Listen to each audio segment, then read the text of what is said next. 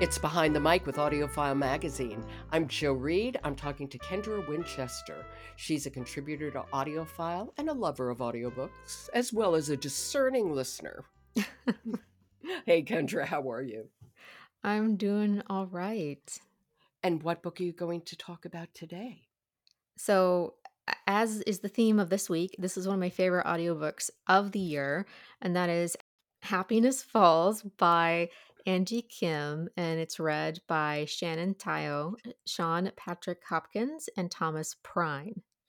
And give us a sense of what this book is about. So, to set the scene, it is the summer of 2020 during the pandemic. Mia and her twin brother have come home and they are staying with her two parents and their 14-year-old younger brother, Eugene. Eugene is autistic and has mosaic Angelman syndrome. And so he really has a very particular routine. So, Mia's dad is taking him on his usual walk to the park, but her dad never comes home, and that starts this whole mystery of trying to figure out where her dad is, what happened to him, and of course, as a good mystery does, family secrets are revealed. And isn't Mosaic Angelman syndrome, it inhibits speech in the sufferer, correct? Yeah, so Angelman syndrome, there's a lot of motor skill control of muscles and different things. But because it's mosaic Angelman syndrome, that means that the condition is not on all of your cells, only on some of them, and the symptoms aren't as great as they might be with regular Angelman syndrome. Got it. Okay, so go on. So dad doesn't come home and then what happens?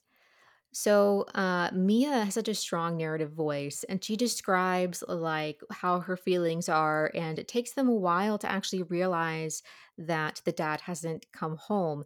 And Mia's mom is Korean, and her dad is white, and so being a biracial family, there's a lot of complications. And when police eventually do get involved, they have a lot of stereotypes that the family really has to work through just to get them to start looking for their missing dad.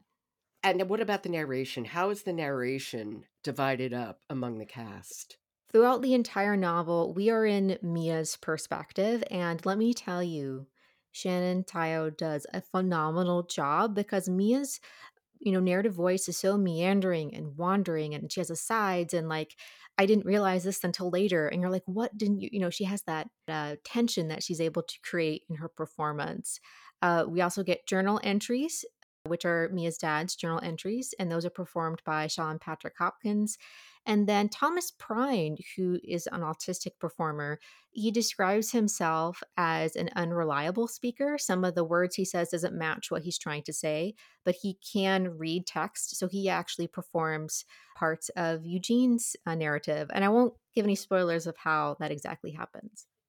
It's always really good to see people with autism being able to perform in autistic parts. Yes, that was something that I wasn't sure how, the audiobook would handle it, but I feel like it was such a spot on choice. Okay, so why don't we hear a little bit? Do you want to describe this to us? Yes, so this is the very beginning of the audiobook, and it really introduces us to Mia's narrative voice and her style of telling a story, which includes all of these big, philosophical ideas to just random things she's noticed throughout the day. And I feel like it's such a great example of the performance as well. Okay, this is Happiness Falls. It's by Angie Kim, and it's read by Shannon Tyo, Sean Patrick Hopkins, and Thomas Prine. And we're going to be hearing from Shannon Tyo. We didn't call the police right away. Later, I would blame myself, wonder if things might have turned out differently if I hadn't shrugged it off, insisting Dad wasn't missing, but just delayed. Probably still in the woods looking for Eugene, thinking he'd run off somewhere. Mom says it wasn't my fault, that I was merely being optimistic, but I know better. I don't believe in optimism. I believe there's a fine line, if any, between optimism and willful idiocy, so I try to avoid optimism altogether, lest I fall over the line mistakenly. My twin brother, John, keeps trying to make me feel better too, saying we couldn't have known something was wrong because it was such a typical morning, Which is an asinine thing to say because why would you assume things can't go wrong simply because they haven't yet? Life isn't geometry. Terrible, life-changing moments don't happen predictably at the bottom of a linear slope. Tragedies and accidents are tragic and accidental precisely because of their unexpectedness. Besides, labeling anything about our family typical? I just have to shake my head. There is such an undercurrent of sort of frantic energy in her voice. It's really kind of extraordinary. She has a really compelling voice. Yes, it was such a perfect pairing, and I just kept thinking, wow, I feel like I'm actually listening to Mia tell me her family story. I want to listen to it. I mean, I felt like I wanted more. Like, keep going. We can keep going. Keep going. Yes, once I started listening to this book, I could not stop. I would do extra chores. I took the corgis on extra walks. Like, this is just one of those incredible audiobooks that has that sort of magic.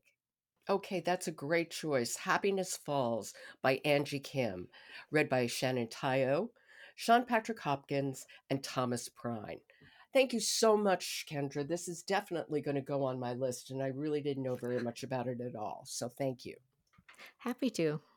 Support for Behind the Mic comes from Dreamscape Publishing, who want to remind you that October is National Book Month. It's the perfect time to spark the love for audiobooks. Join Dreamscape Publishing for hand-picked recommendations, behind-the-scenes tales, and a month-long audiobook sweepstakes at dreamscapepublishing.com. I'm Jo Reed. I'll talk to you tomorrow.